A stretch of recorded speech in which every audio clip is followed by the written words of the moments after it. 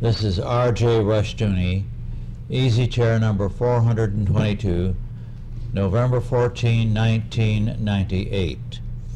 This evening we have the privilege of having with us Quentin Johnston, originally of Scotland, now the main pastor at the Church of Christian Liberty in Arlington Heights, Illinois. He is there associated with the very important multiple ministries of Dr. Paul Lindstrom, one of the great and key figures in Christian education today, not only in homeschooling, where he is clearly the leader, but also in the operation of a Christian school which has now reached 850 pupils. Quentin, in this session, I'd like to have you give your reactions to American Christianity. You've been here for a number of years, since you left Scotland about 6.5 years ago. Mm-hmm. And you've seen Christianity in the South, very definitely, and in the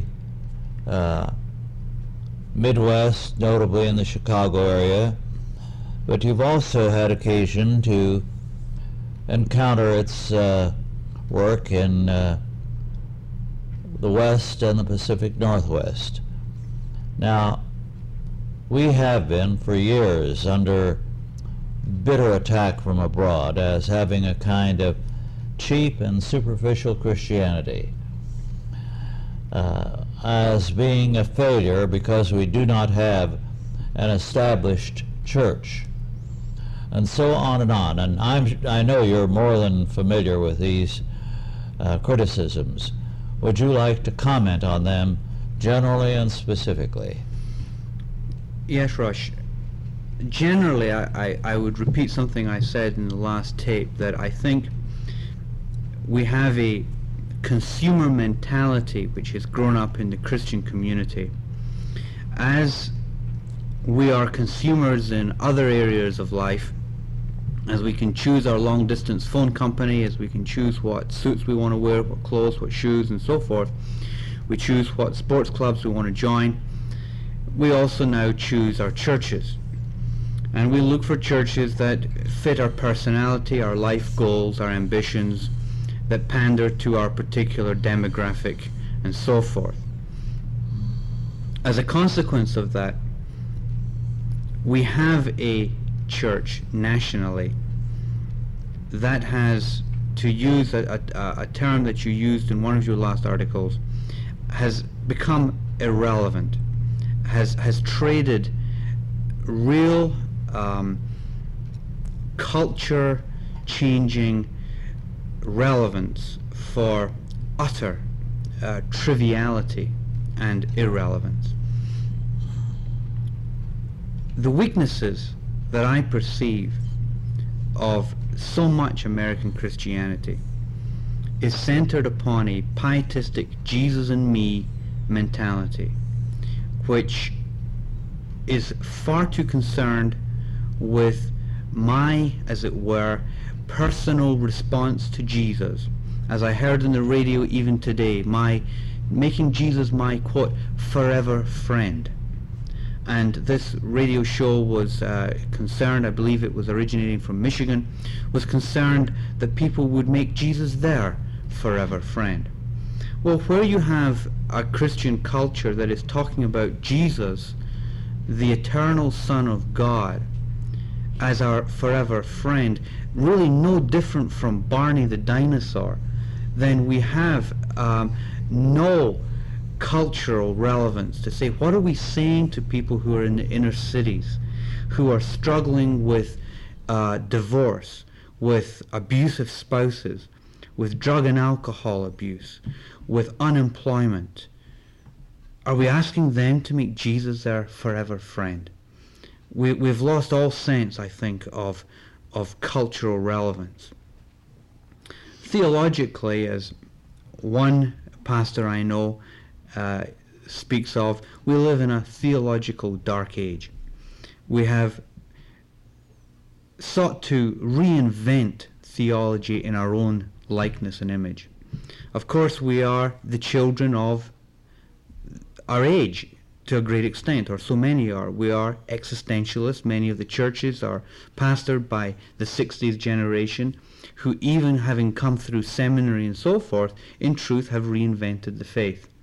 And so you have classically, of course, Bill Hybels in Willow Creek, who, in wanting to begin his church, goes round and takes a poll of the northern suburbs of Chicago. What would you like in a church? Do you like blue carpets, green carpets? What's a more nice color?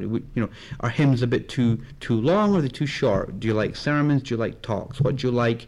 And then, based upon his poll, he puts together a church. Well, of course, he's got thousands of people attending his church, but where's the cultural relevance to this? We're not really saying anything to our culture, or saying nothing to our nation.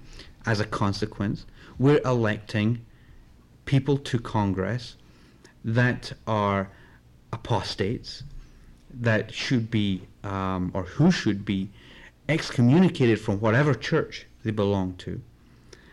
But of course, famously, the Baptist church that our current president belongs to wouldn't dream of excommunicating him, although they should. And of course, Moeller, the head of one of the Baptist seminaries, has actually called for his excommunication. So theologically, we have exchanged in this nation a rich heritage, a rich Reformed heritage, a Puritan heritage, a heritage that even the Baptist churches were Reformed, for the Arminian gospel, for the gospel of pietistic quietness, for a gospel which really has nothing to say to the city square or the town square, to City Hall, very little to say into business, very little about changing the way we do business. Rather, the most important thing is to be a regular tender at the church and to tithe regularly and make sure you don't miss a meeting. Utter irrelevance. There has been, of late, a considerable revulsion against what you have spoken about.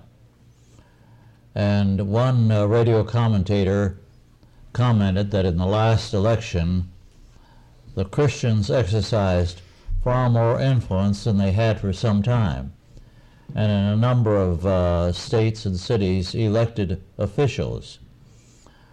Do you see this as a small or major trend, and how do you regard it?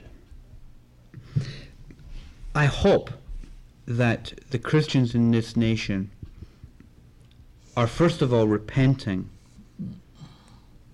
of the numbers of them who have voted for people who do not represent them. Mm-hmm.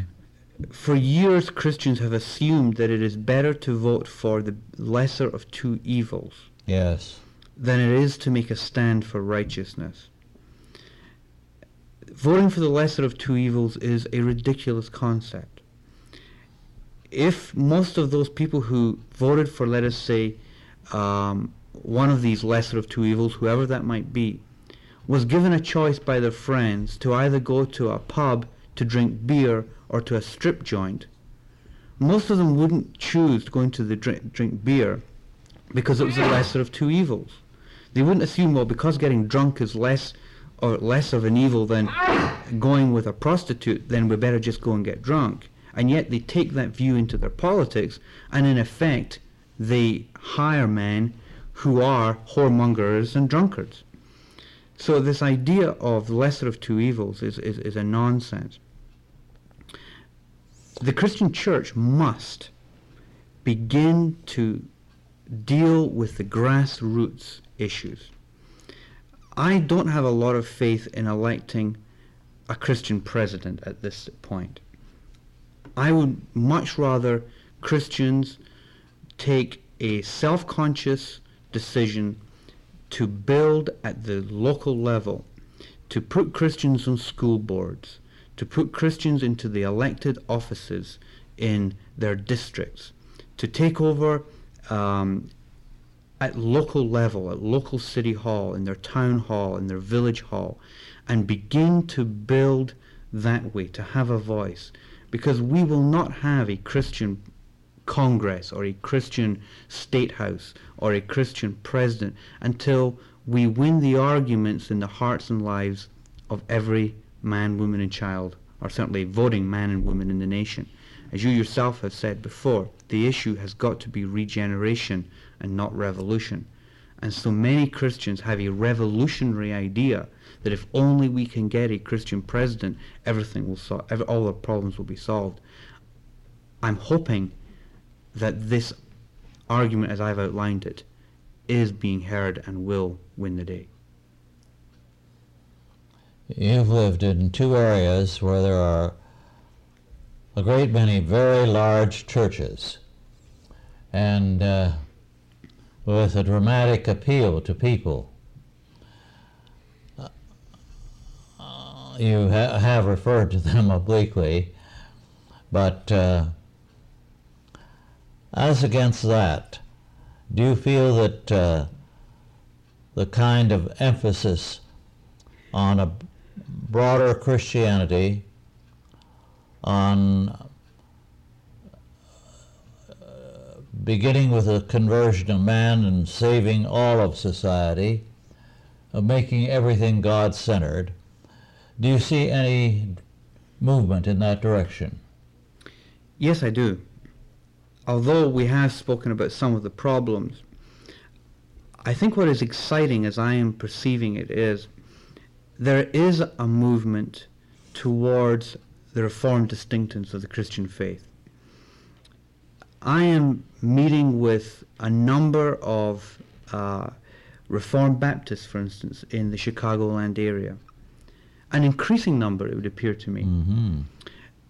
Men who have come through what I perceive to have been the Baptistic mill, gone to Dallas, perhaps come through Moody or whatever. They come out at the other end.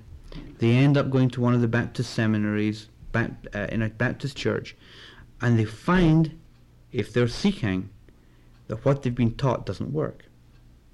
That spiritually it does not provide the answers that it said it was going to provide.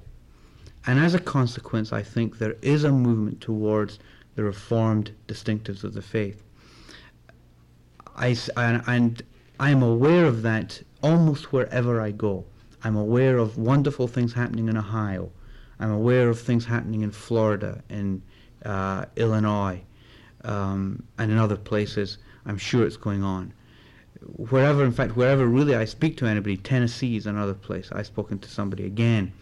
Men are coming together, seemingly rediscovering for the first time, many Baptists, the Reformed heritage that is theirs, and are seeking to live in terms of it. But, of course, coming under tremendous pressure from the churches that they're pastoring.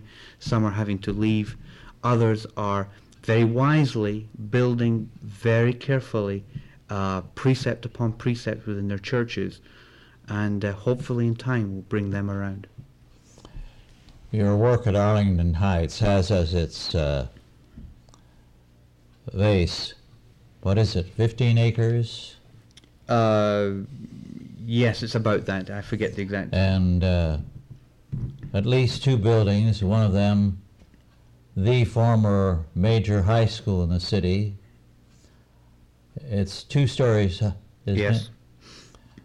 And about how many square feet? About 270,000 square feet. 275,000 square feet.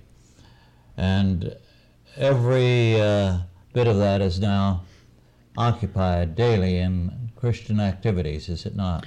Yes, it is. At the school, we have a day school, K through 12, approaching about 850 students this year. The children are drawn from many different churches and environments, some coming up from the inner city by train, by car. some coming in from affluent outlying areas. Arlington Heights itself is in the northwest suburbs, a very affluent area. But our school, as you say, used to be the former Arlington Heights High School. They sold it to us reluctantly, but they sold it to us. Housed on our campus now, we also have Christian Liberty Press, which is increasingly providing books and materials for the independent homeschool market. And principally, we have employed about 150 people with our homeschool program called CLASS, Christian Liberty Academy Satellite Schools. For the CLASS program, we provide a curriculum based exclusively around each child's test scores. We grade the work, the tests that they do, and if they stay until they graduate, then they actually graduate from Christian Liberty Academy Arlington Heights and get a high school diploma from Christian Liberty Academy in Arlington Heights. When you last returned to Scotland, did you find anyone there interested or curious or amazed at the work that Paul Lindstrom is doing there at Christian Liberty? In other words, is that kind of activity occurring at all in Europe? I am not aware of anything like Christian Liberty in the United Kingdom.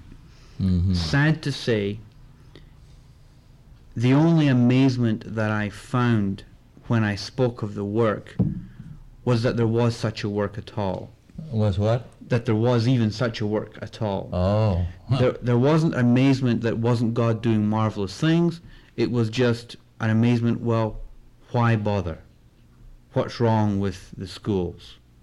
What's the big beef? There really wasn't an amazement at the work of God. Do you find many people visiting you there who are interested in doing something similar to what Paul Lindstrom has done?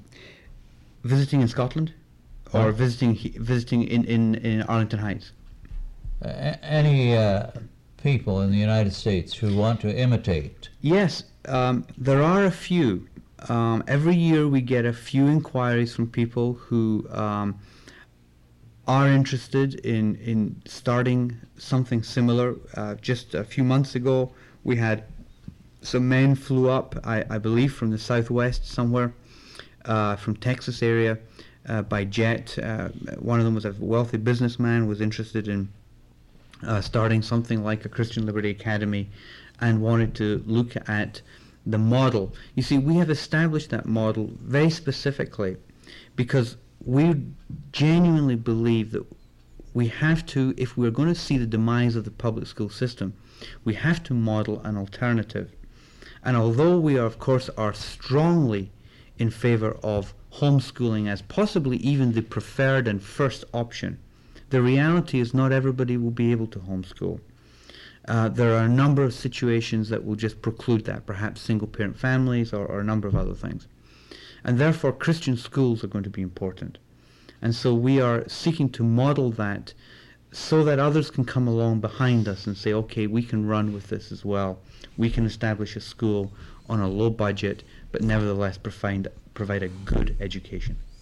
Is there any thought given there to putting out a handbook or a booklet or book so that others can study it and follow in your footsteps? I believe in the past, a number of years ago, Dr. Lindstrom did produce such a package. Mm-hmm. I cannot say whether we still have such a thing that as an active concern. I would imagine that we would handle those probably more on a one-on-one basis, that if somebody asked a question, asked for information, that we would provide everything we could for them. Although it is a thought, one of the great challenges I believe that faces us in the next millennium, as well as the end of this one really, is to put feet onto our philosophy, to actually demonstrate how our philosophy can impact the things we actually do. And so perhaps this is something we need to consider. I know you're all overworked there, but I do hope you'll give some thought to reprinting or expanding that handbook and making it available. Certainly a number of publications, such as the Chalcedon Report, would be very happy to publicize it. And it is important to restore the Catholicity of the Church, because that was a key aspect of the Catholicity of the Church at one time. It was not only the preaching center, it was the educational center, it was the healing center, hospitals. It moved into every area of life and thought with a ministry. And today those various ministries, such as the school and the hospital and others, have separated themselves from the church, have become secularized, and in some instances are a problem to us. So I think what you're doing there bears reproducing, and I'd like to encourage you and Paul Lindstrom to put out such a manual. Okay. I think it's vital that we do spread the word, that we do get others involved.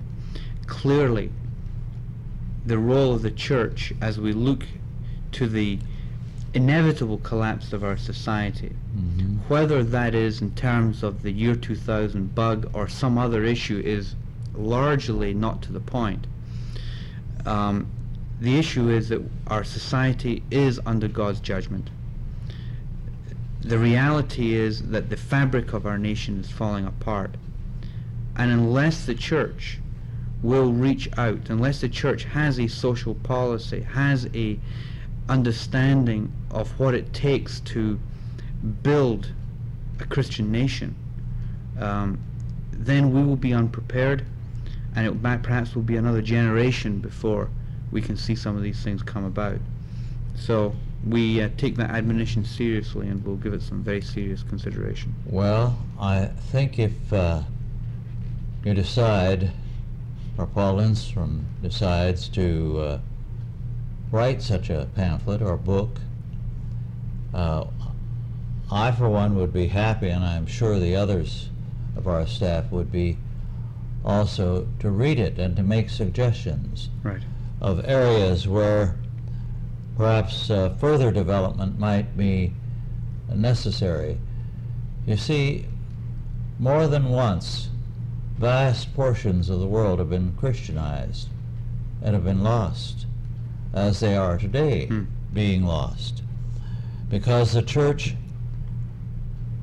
has become, as it were, just the chaplain to the existing order, and not the builder, the shaker, the great source of energy to that order. And I'm afraid it is so with us in this century. It's now coming to an end, and the church is nowhere near as central as it was in 1900. Not that what we had in 1900 was good, but we have not improved on it.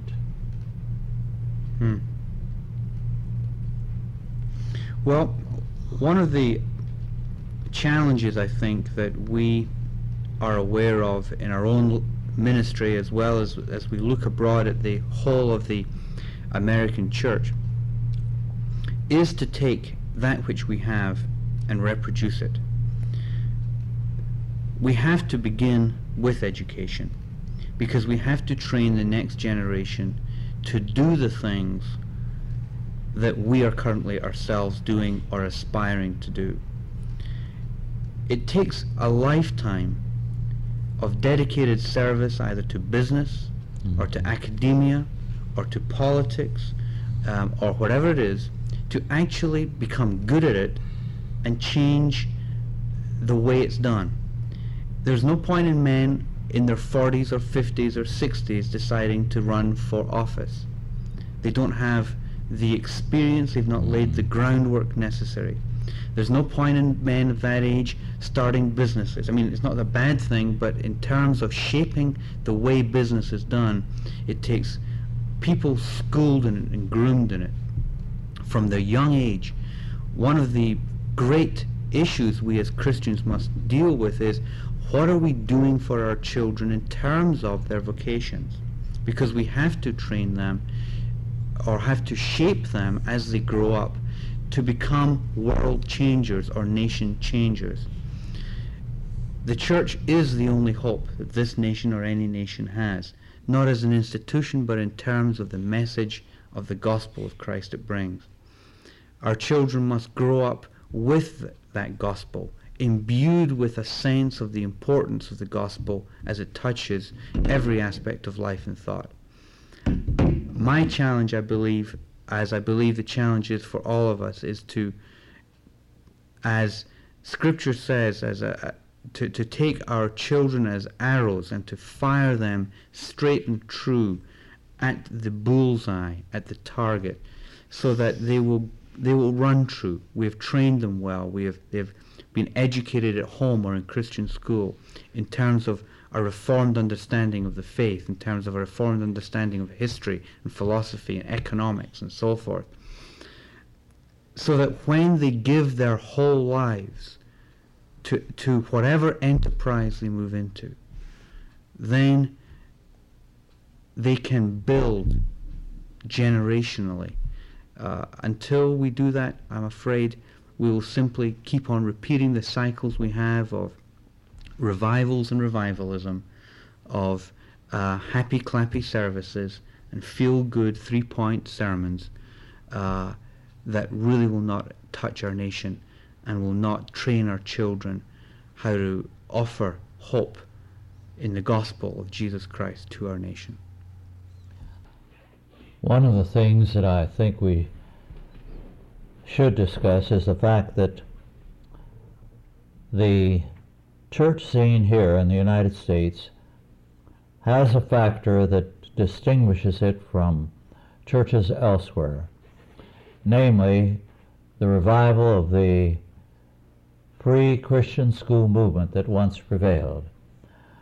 You have a vast number of children who today are not in state schools but in Christian schools. You have a growing number of children who are in home schools, and the homeschool associations have been growing by leaps and bounds.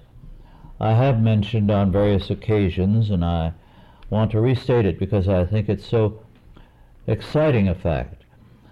Last year I spoke, as I often have, at Christian homeschool conferences of parents.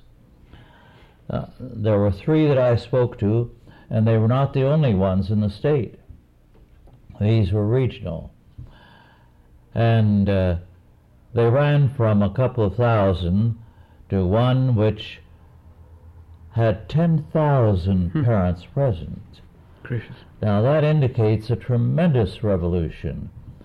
And when you realize these are parents who are dissatisfied with the public school, who take the faith more seriously than their church does, and have gone to the expense and time of establishing a Christian homeschool, it's really exciting. It tells you that there's a different kind of Christianity in development. Another interesting aspect of the same situation is that a number of these homeschoolers are now developing home churches, and the result is a home church movement that is spreading and growing, and in some instances becoming large-scale churches with a considerable number of students in their Christian school. So Christian Liberty Academy has been an important part of that revolution with its Christian school and home school and the publicity it is given to both movements. I trust more and more will be done to focus national and international attention on that aspect of your ministry, because it is known abroad, and it needs to be publicized even more. I found it was well known when I went to Australia, and I had people ask me about it. So I don't know how fully aware Christian Liberty is of its worldwide impact. Well, in Australia, interestingly, we are somewhat aware. We had one of our men, Mike McHugh, go down to Australia last year, I think it was. We provide homeschool materials to the somewhat developing homeschool situation down there. Now, if memory serves me right, I think either it has already become illegal or is going to become illegal to homeschool in Australia. They are closing down all non-accredited colleges, and it is becoming very difficult. They are aggressively pursuing a state control over every aspect of life. Of course, classically, the recent well-known recall of weapons and so forth in Australia, which, despite what everybody's saying, my understanding is an utter and total failure. So we are aware that in other nations our material is being used. One of the big challenges I think we have, as all Christian publishers have, is to internationalize our books, is to bring that reformed distinctive of education into materials that can be used easily or well in other cultures. And so we need to have men writing who understand the Far East, for instance, who understand Eastern Europe, who understand other places other than America, to begin to write critiques, commentaries, histories, and so forth, dealing with these cultures, dealing with the issues as they're presented, with the religious problems and the religious issues that are presented in these cultures from a Reformed perspective. And I know some men are. For instance, I'd name a fellow called Ralph Smith in Japan, who we work with, who is writing and over there translating Reformed materials into Japanese, and doing a tremendous job of interacting with that culture and critiquing it in terms of Reformed theology.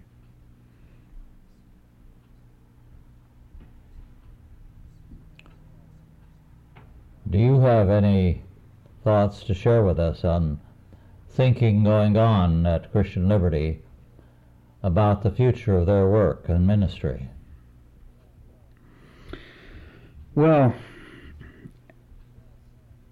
the ministry now has been running for 30 years, since Paul Lindstrom first developed a homeschool curriculum for a young lad who wasn't doing well in public school. We believe that the Lord would have us continue to grow, to continue to influence.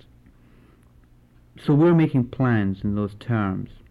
We're making plans in terms of our homeschool program to streamline that, to bring that into more compliance, if you will, with the way things are done nowadays. We have changed a lot of the requirements on homework and so forth, and given a little bit more movement or ease for the parents to develop the curriculum for their children and yet still stay with us.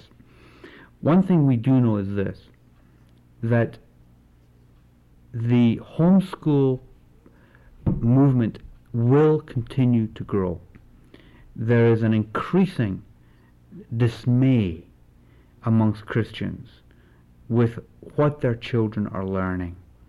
And increasingly, despite what so many of the mainstream Christian commentators and prognosticators are saying, who are encouraging people to stay with the public school system, increasing numbers of Christians are saying this is just is not working.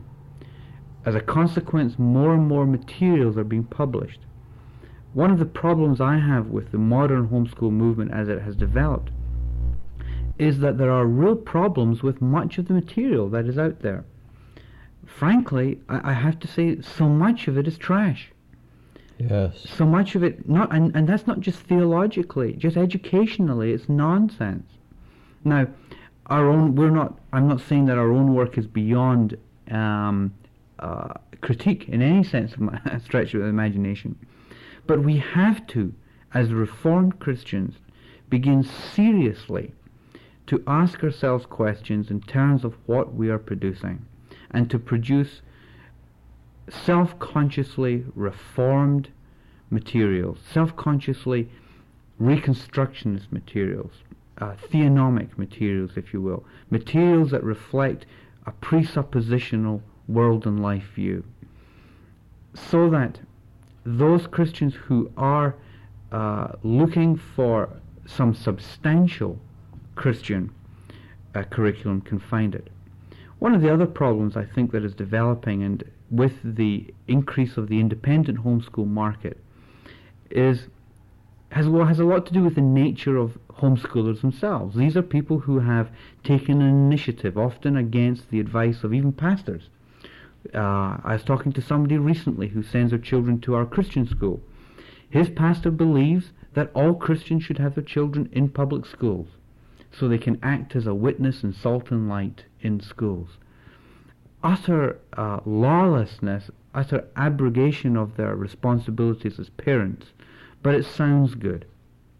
So these are parents who have already decided to, if you will, paddle their own canoe. However, they take that into the selection of curriculum. And so often they are unprepared or unequipped to choose the correct curriculum for the child. So they end up choosing a curriculum that is not integrated, or one that their children does well in, which means that perhaps is not actually challenging the child.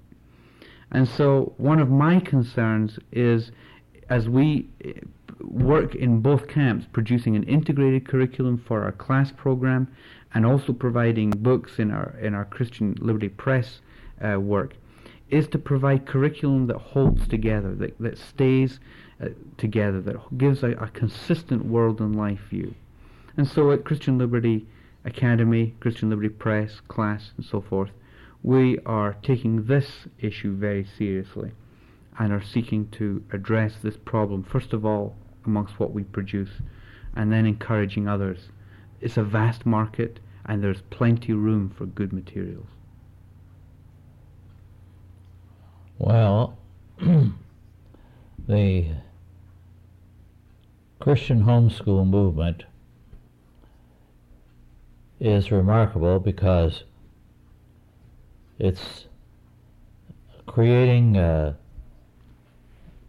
desire on the part of parents to take charge of areas they once surrendered.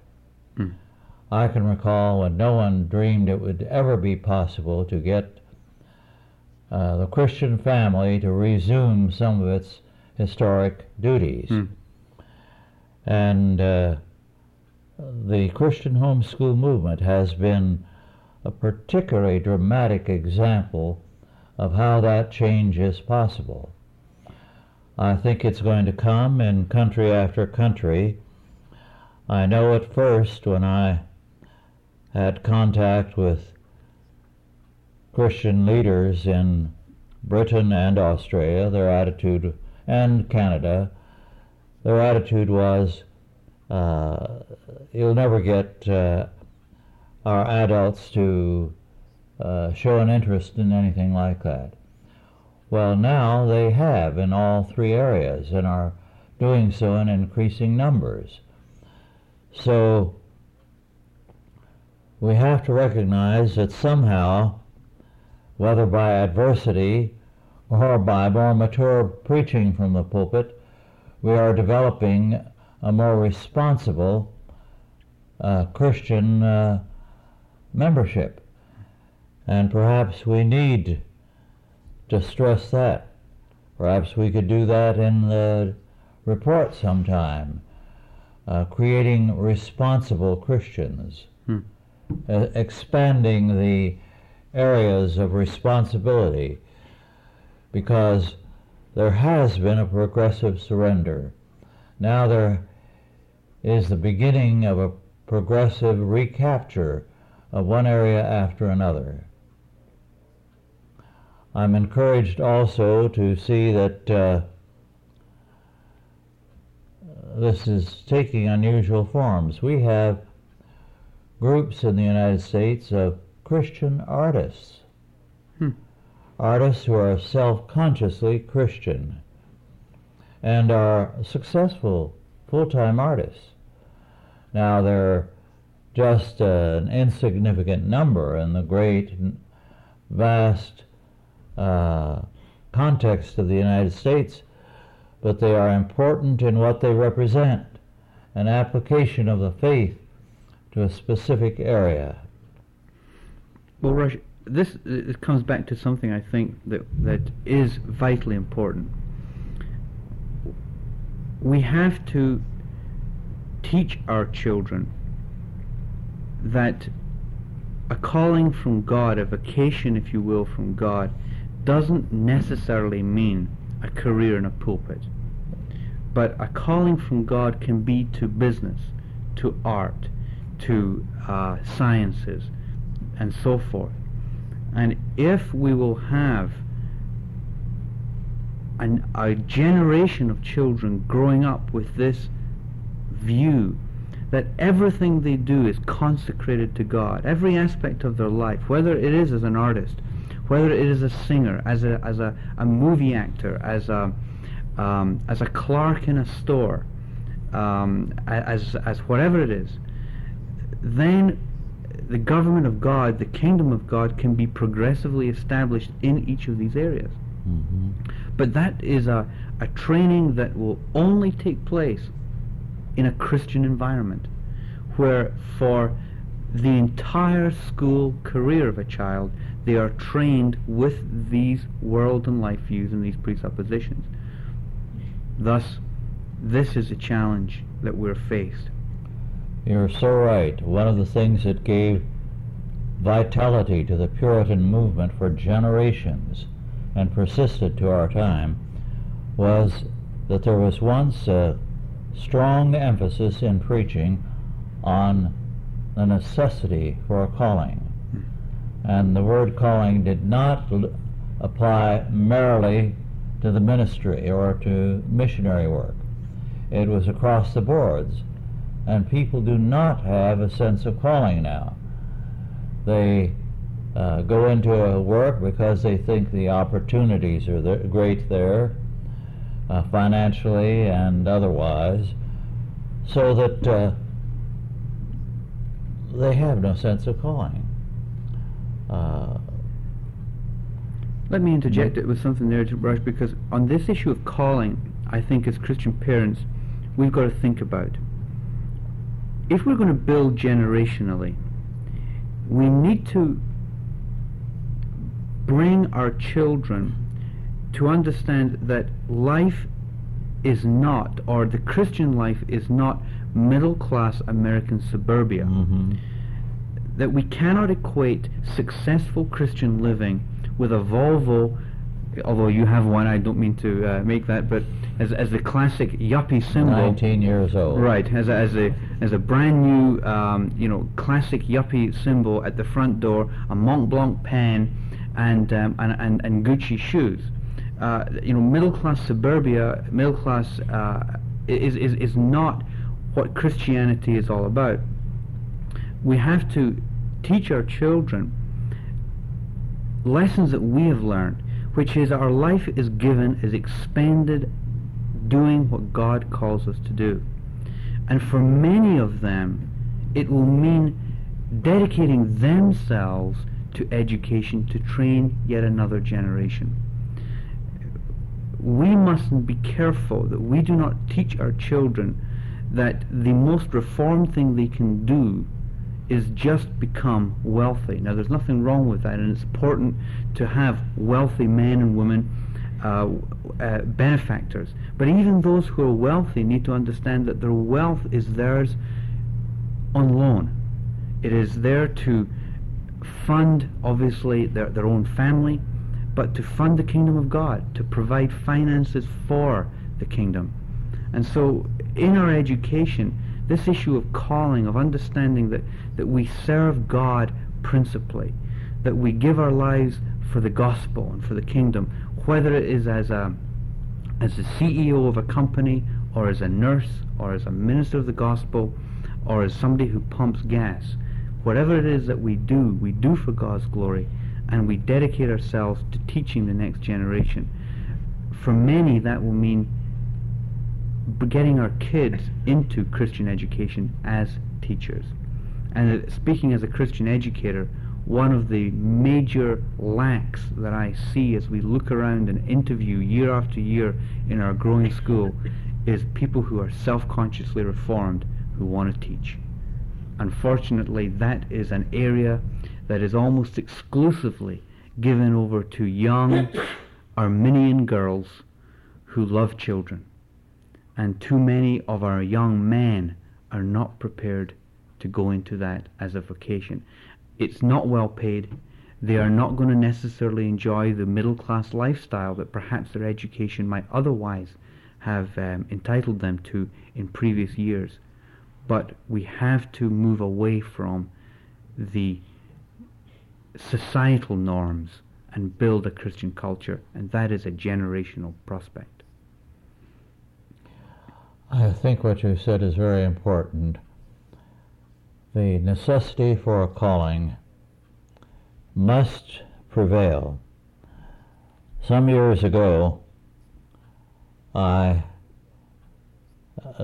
had a discussion with a man who was an aerospace engineer, and he said at the time that he had seen successions of oversupply and shortage in his field. And he said, the trouble is we have now too many vocational advisors who will look around and say to a young man, there is a shortage of engineers or of architects or of this and that. It's a good field to get into. And you have some aptitude in the sciences. And he said, suddenly that field will be overcrowded. And then they'll shift into other fields. So he said it's been a runaround because people make the mistake of saying, not, what do I have an aptitude for? Where do I feel I have a calling? That's where God wants me to be. And no matter how crowded the field may be today, God will open up the doors for me. We don't have that. Instead, they go where supposedly the opportunities are. And I feel it's a serious mistake. I feel that the child who has an aptitude, or the young man or woman in a particular area, should be encouraged, however overcrowded the field is, to develop their talents in terms of that particular field. I don't need to change the subject, but this is interesting what we're talking about. I do want quickly, before we end here, could you tell us a little bit about Christian Liberty Press? I think you said you had, was it 20 or 25,000 students in your... In total, it's difficult to get exact figures because we have some students who are enrolled in a couple of years at one time and so forth, and we're still trying to iron the bugs out of our new computer system and really get accurate information. But we reckon on around 25,000 students who come to us for all or the vast majority of their curriculum requirements. Can you tell us what's involved in the press? Because that alone is a huge ministry right there. Well, Christian Christian Liberty Press grew out of the fact that we wanted to publish our own materials. We publish an extensive catalogue which is available by calling Christian Liberty Academy, and people can send off for good quality books. We try and get as many reformed materials as possible as well as our own in there, so that they can equip themselves to train their children appropriately. Go ahead and give the number where people can call, or the address, or both. Okay, the number is 847-259-4444. 847-259-4444. Well, thank you all for listening, and we're very grateful to you, Quentin, for being with us and taking time to do this taping. I'm sure those who are listening are going to find it profitable listening and may be in touch with Christian Liberty before too long. Thank you all, and good night.